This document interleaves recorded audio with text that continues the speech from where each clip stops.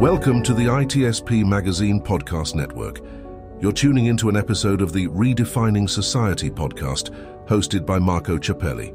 Let's face it, the future is now. We live in a hybrid analog digital society, and we must stop ignoring it or pretending that technology is not affecting us. The line between the physical and virtual worlds has become a figment of our imagination. On it, we are continually performing a dangerous balancing act, juggling convenience, privacy, freedom, security, technology, society, culture, and even the future of humanity. There is no better place than here, and no better time than now to muse on our relationship with technology and how to redefine what society means in this new age. Black Cloak provides concierge cybersecurity protection to corporate executives and high-net-worth individuals to protect against hacking, reputational loss, financial loss, and the impacts of a corporate data breach. Learn more at blackcloak.io. BugCrowd's award-winning platform combines actionable contextual intelligence with the skill and experience of the world's most elite hackers to help leading organizations identify and fix vulnerabilities, protect customers, and make the digitally connected world a safer place.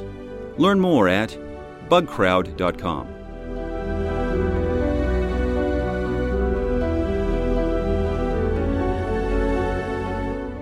Well, hello everybody, this is Marco Ciappelli. Welcome to another episode of Redefining Society podcast. Today we're going to talk about an industry, let's call it industry, an area that I haven't actually discussed in terms of what is happening to that profession and generative AI. As you know, we talk about generative AI a lot, and you can be sure that it is affecting many areas, and the legal ecosystem is most certainly one of those. I gotta be honest, I don't know much about it. I have some ideas in my mind on the way that it can affect it.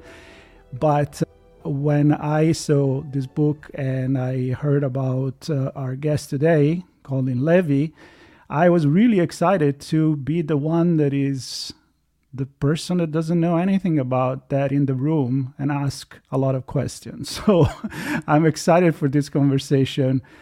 Colin, welcome to the show for everybody that is just listening and they haven't seen you on the video yet. Thanks for having me as a guest. I'm excited about this conversation. Yeah, so let's start. I can think about so many different things that can happen.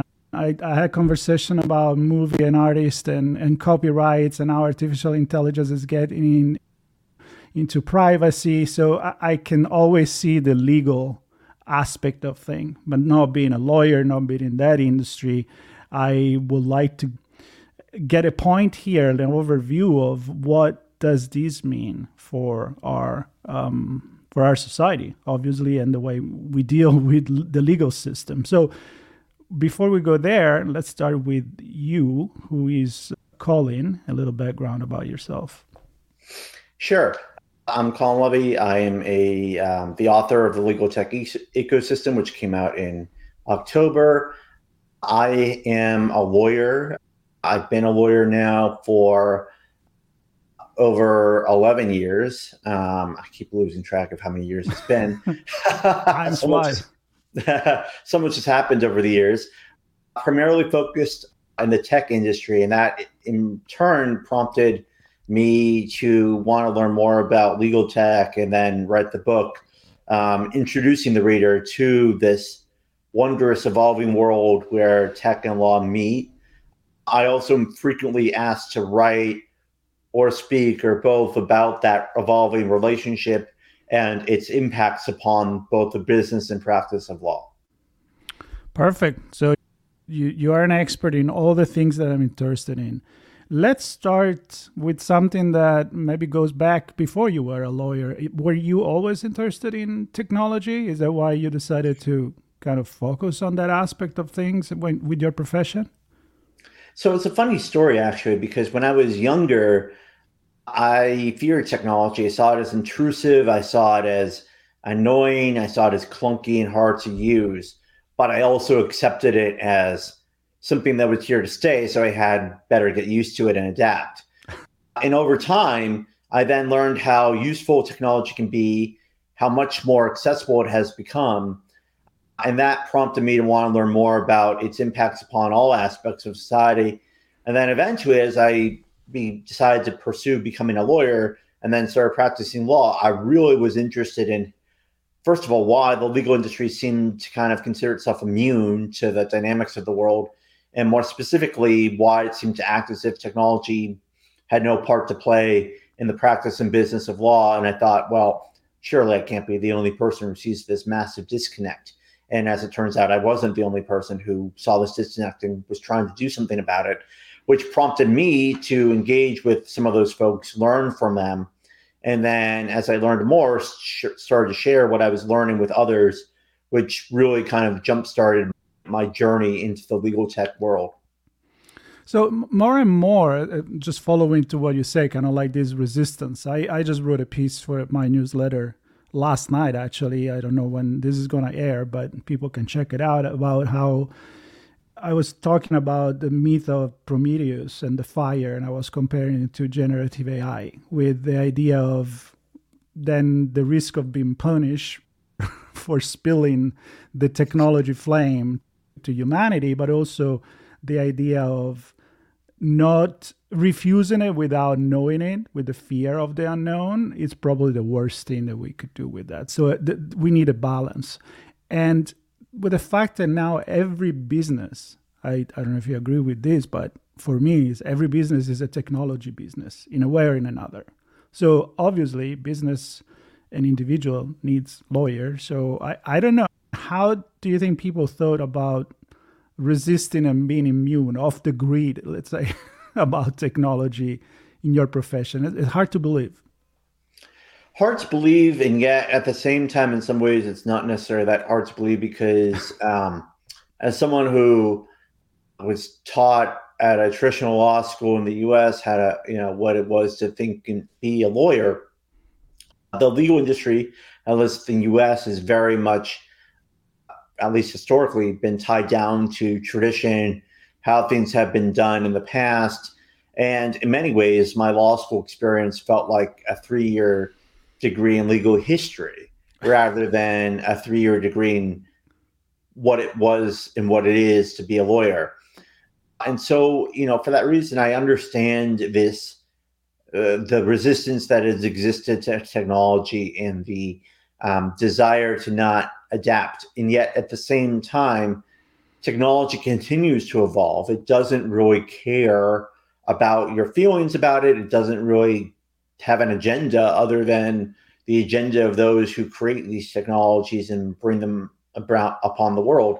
So I think, if you want to resist technology, that's your choice and that's fine. But, you likely will be best served, living as a loner in the woods, frankly, which, again, there are some people who are happy with that. But I think many others who seek to be professionals in society today need to recognize that, to your point, technology is everywhere, is impacting everything and everyone in different ways. And so to ignore it is kind of at your peril and detriment. Yeah. So can you give me and the audience a couple of examples that are relevant for understanding how technology and legal ecosystem are intertwined, and you can't ignore it? Yeah, absolutely. So, for example, now there are legal departments that have automated the creation of documents, automated the review of documents, automated both of those things, meaning that now they're not the ones doing that initial tactical work. It's actually technology doing it, which means that they're now able to save time and spend that time on actually negotiating or handling other more tricky matters where a larger degree of human judgment is required, rather than these time-consuming, repetitive, routine tasks that are very easily automated and done well. In addition, we've seen the rise of legal operations, which itself, I think, would not exist but for, in some ways, the rise of technology and the need for people who can kind of translate and be the bridge between the business, the tech, and the legal world. And so these folks in legal operations are invaluable because they're the ones who are helping to evaluate technologies, evaluate processes, and help align processes and technology together with the needs of the business so that business can move forward in a seamless way with all the functions that power the business operating on the same level and aligned with the needs of one another. Yeah, that makes sense. So I can see, and like these in other profession, I had this conversation about generative AI and AI in the medical field, for example, very similar to what you said in terms of resistance and a traditional kind of way to look at the profession, but also the incredible benefit that you get by using AI for the patient and for managing the incredible amount of data that you're dealing with. But there are certain things that we all agree, probably from an ethical perspective, that we may consider not to use. So as you embrace and the legal industry embrace the AI, and as you say, they're using it, do you see some that is a big no, like don't go there kind of tools that maybe not the right thing to do? Well, I think context is really important here. So I wouldn't be hesitant to say yay or no or nay outright to any particular tool. However, I think that it's super important to be aware of a few things. One, that we're still in the very early stages of artificial intelligence, at least in terms of its accessibility stage, i.e. generative AI that is used by a lot of people. And so because of that, it still has limits. It still is imperfect. And it still can't do everything well. It can do some things kind of well, can do other things, fairly poorly, and it can do something somewhere in between of those two. And so I think it's important to just be aware of the fact that while AI continues to evolve and get better, it's going to require experimentation and iterating upon what you're doing with it to get better at using it and figuring out how it best can help you. At the same time, I think, you don't want to ignore it, but you need to be aware of its benefits and limitations. And with respect more specifically to the legal space, I think that a lot of these tools can be useful for summarizing documents and even potentially reviewing documents. But again, you want to be careful with what information you share because of concerns around confidentiality and who's actually looking at the information you share with these solutions. And in addition, as we've seen, most of these commonly accessible tools are not trained exclusively on legal data or even a lot of legal data. So there is definitely a tendency and the potential for it to provide you with inaccurate data that could seemingly be accurate, but it isn't. For example, we've seen lawyers who have used it to help draft briefs, and it's come up with cases that you would think could possibly be real but aren't. And so I think that's just emblematic of their limitations currently. But in addition, it's also emblematic of the fact that as users of these technologies, it's incumbent upon all of us to double check the work that is produced, because the fake cases that were created were not a function of the technology doing something it shouldn't have done. It did exactly what it was asked to do, but it was up to you to double check to make sure that, okay, these cases, are they real or are they not? So that's more, I think, of an issue of competence than it is of a technology gone astray. Yeah, you certainly don't want to have some generative AI hallucination when you're presenting a case or when you're judging a case. And I'm going to go right there. So one of the things that we learn, I think that makes common sense, actually, it should be common sense, is that you don't want to let the AI decide automatically for you when it comes to people's life. So from an ethical, philosophical perspective, giving a loan to someone, yes or not, is definitely good to have a person, a human being, reviewing that, or even a committee. Same thing for other kind of decision. Now, the biases that have been found in the way that the data that train generative AI, you're bringing that back into the loop. So there is hallucination. There are probably a lot of books that may not be legal, but transform into legal, as you say, by the AI.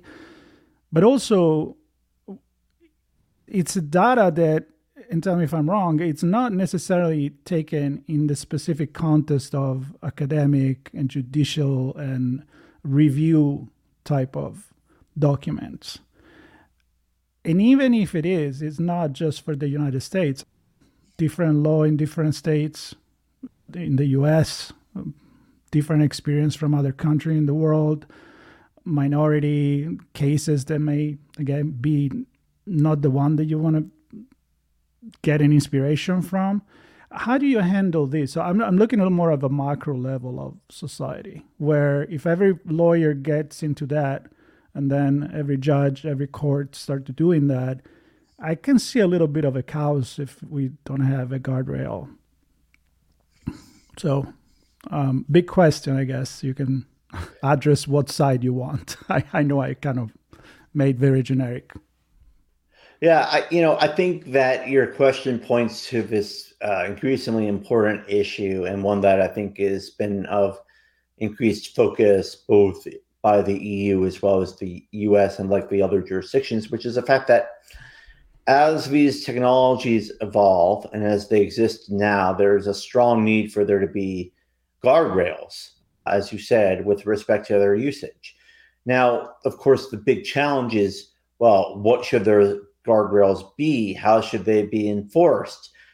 How do we manage to balance the need for guardrails without stifling the creativity of people and the ingenuity of people when it comes to creating new AI solutions? And I think, generally speaking, you want to look at it from a perspective of utility in terms of its usefulness to people, and also the context in terms of what the solution is going to be used for. For example, it's going to be used in a health context, to analyze data. Then you want to have pretty strong guardrails around its usage and have it double checked, multiple times and so on.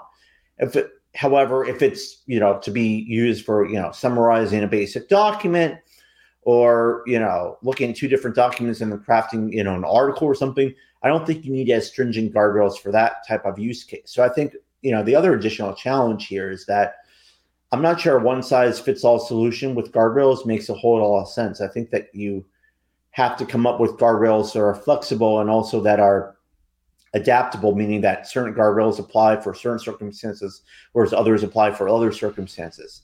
And that's challenging to do. But at the same time, I think, we've been around technology long enough to kind of be aware of kind of where, more stringent guardrails make sense, someone's health, someone's, something that could dramatically impact their life in some permanent way, as opposed to, some kind of basic task that likely wouldn't impact anyone in any kind of detrimental way. But if it were to go wrong, that'd be a problem, but it would be one you could fix fairly easily. So I think that just points to the fact that there needs to be some nuance here, and you have to kind of approach it from a practical as well as a pragmatic perspective. Makes sense. And I think that I'm thinking the guardrail here could be also very specific to the profession. So what I'm thinking is, do you think there should be a regulation almost like a FDA approved pharmaceutical solution or drug to say, okay, this can go to the market and can be used?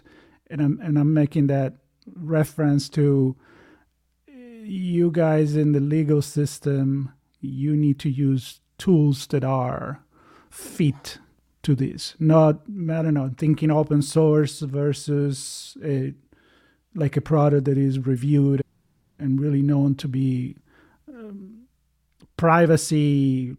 I know you work a lot in cybersecurity too, if I remember well from your bio. So all the security, privacy, issue controls that you may have in order to know that, okay, it's never 100% the software or the tool, but again, some regulation.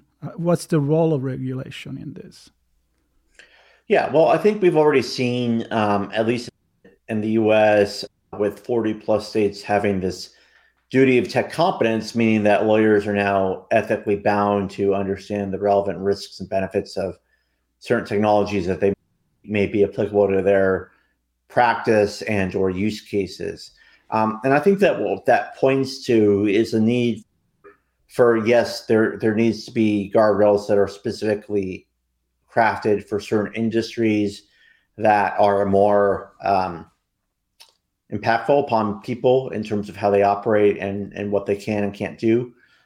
So again, the process of crafting these rules and regulations and guardrails is something going to be challenging, considering not only do you have to take into account what I've said earlier, but also the fact that these technologies are continuing to evolve. So you need to ensure there's some degree of flexibility and adaptability into these rules, and it's developed with the right level of expertise as well, because you don't want people who don't know a lot about what they're regulating to be tasked with regulating these things, because as we've seen in the past, that type of approach tends to lead to overhanded regulation and or things that miss the mark, and then you're left playing catch up. And when it comes to technology, you don't want to be in the position of playing catch up, because by the time you have to play catch up, technology is already well past wherever you're trying to catch up to. Yeah, and we are catching up. Let's be honest. There's always that resistance, and then everybody jump on the wagon. And you're right. By the time you're dead, the train already left the station. So that's where we are right now, I think. Let's talk about the book in particular. So who did you write it for? Is it for other legal professionals, or for more a larger societal understanding of how one affects the other? And why did you decide to write this book? What was your spark for that? Right. Well, I'll start with the second question first. I wrote the book because for a couple of reasons. One, I had always wanted to write a book. I just didn't know when, where, what, how, etc. B, writing for me has always been something that has been very therapeutic and very helpful, and I've always loved to write. And as it happened, in 2020, when the world was kind of shut down for the most part, I had a little more time on my hands than I imagined. And so I decided to start writing this book with the intent of, I had all these experiences, all this, material to go off of, having had a lot of conversations with different people in the space, and thought, you know what, I think this book makes sense as a helpful, non-technical, broad, and accessible introduction to the world of legal tech. Because that really is what I have been trying to do largely with my other efforts in the space, is to inform and inspire others about legal tech in an accessible way. And so with that in mind, I wrote the book, and the book's sort of real intended audience are ideally legal professionals who either are wanting to learn more about legal tech, or are just kind of, wanting to learn more about how technology is impacting the law and want to see what they need to know with respect to remaining relevant and valuable.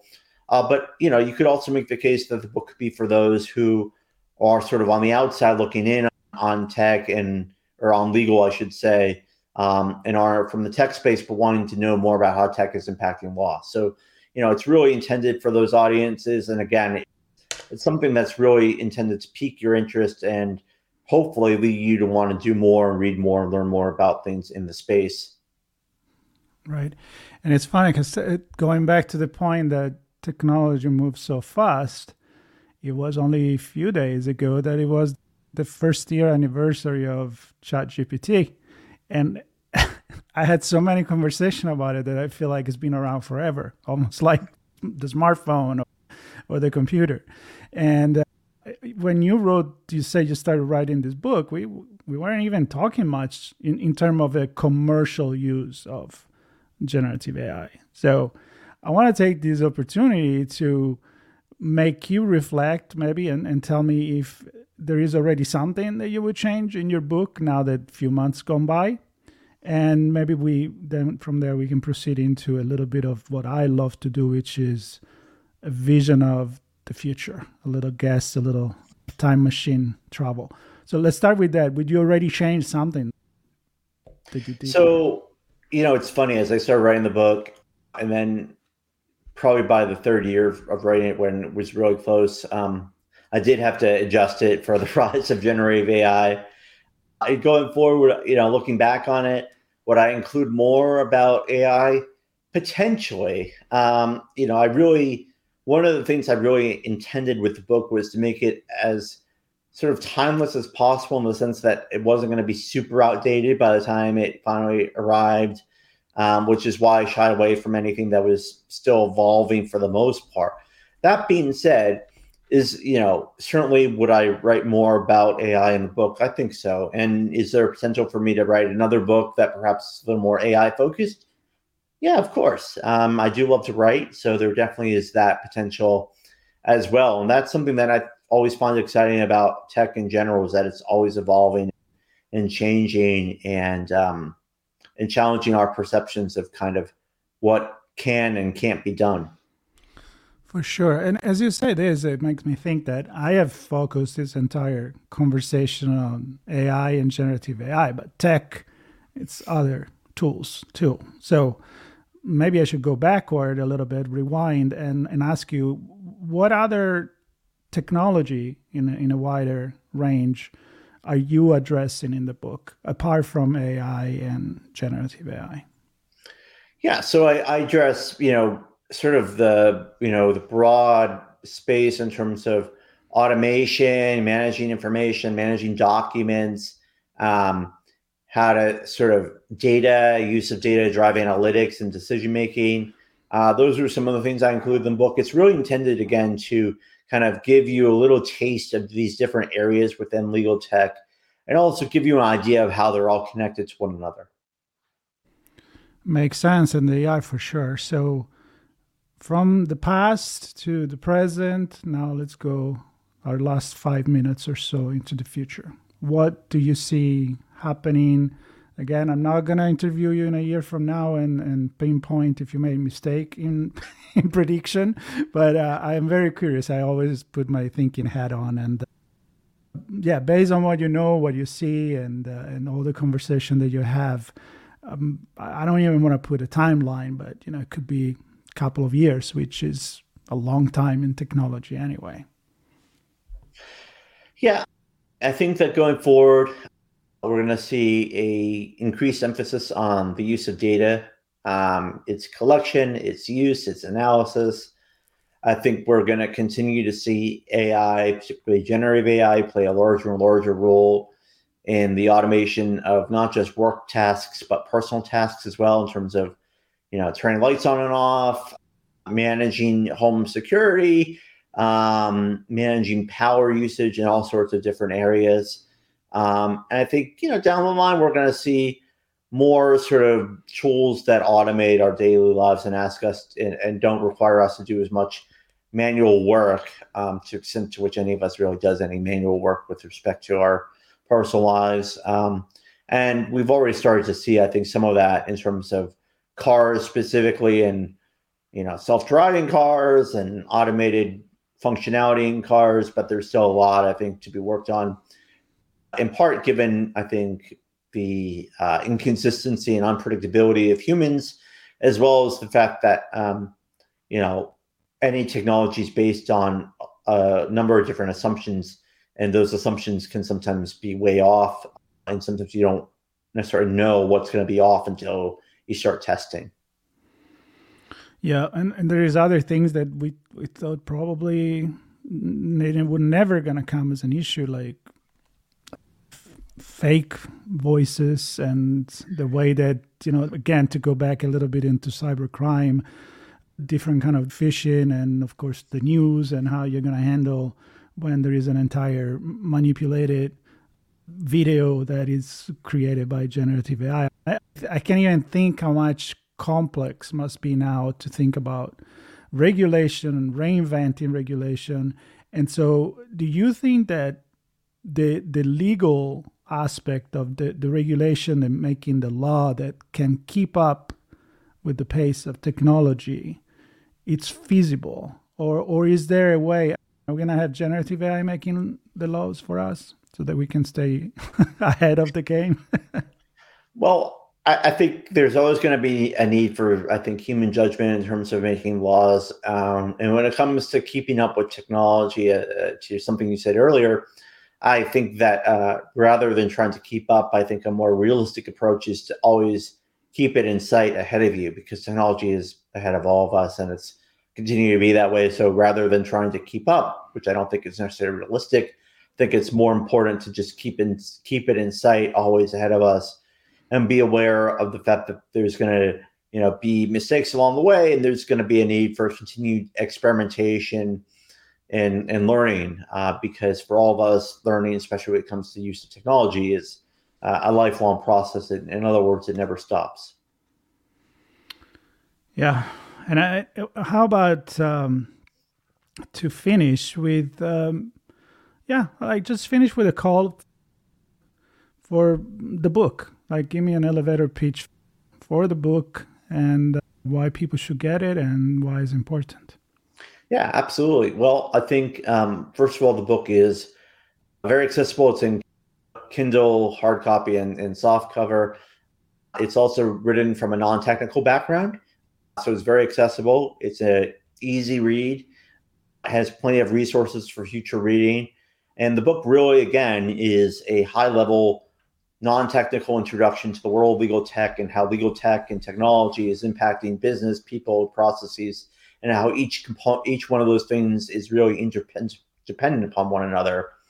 And the book really illustrates that through quotations from those working at the front lines of the field, as well as my own experience being in the field. And so I really think that people will find it very informative as well as inspiring in a way that makes technology far less intimidating than it might otherwise be.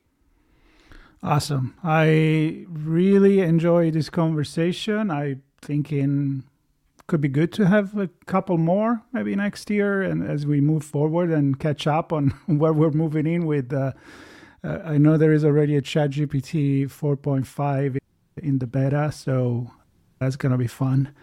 So, Colin, I want to thank you so much for this, and it opened my mind, which is a good and a bad thing, because now I'm going to wanted to know more about this legal and tech aspect of society. So I want to thank you for that, and I want to thank you for being part of the show.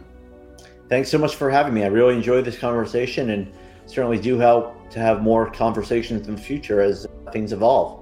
Absolutely. And I know you prefer to be a guest than a host, so I'll take that into consideration as well. For everybody else, I hope you enjoyed this conversation. I think it was understandable for everybody, even if you're not a tech expert or a legal expert. And stay tuned. You'll find all the links for the book to connect with Colin in the notes for this podcast or video, depending how you're consuming this. So stay tuned, subscribe, Redefining Society podcast with me, Marco Ciappelli. Thank you, Colin. It was really great. Thank you.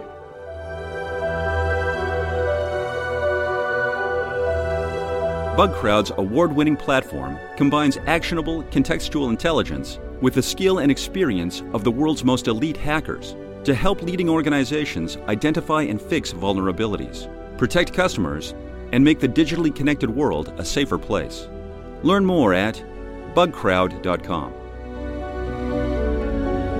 Black Cloak provides concierge cybersecurity protection to corporate executives and high net worth individuals to protect against hacking, reputational loss, financial loss, and the impacts of a corporate data breach. Learn more at blackcloak.io. We hope you enjoyed this episode of Redefining Society podcast, hosted by Marco Ciappelli. If you learned something new, and this conversation made you think, then add this show to your favorite podcast player, subscribe to our YouTube channel, and share the ITSP Magazine podcast network with your friends, family, and colleagues. We hope you will come back for more stories and follow us on our journey.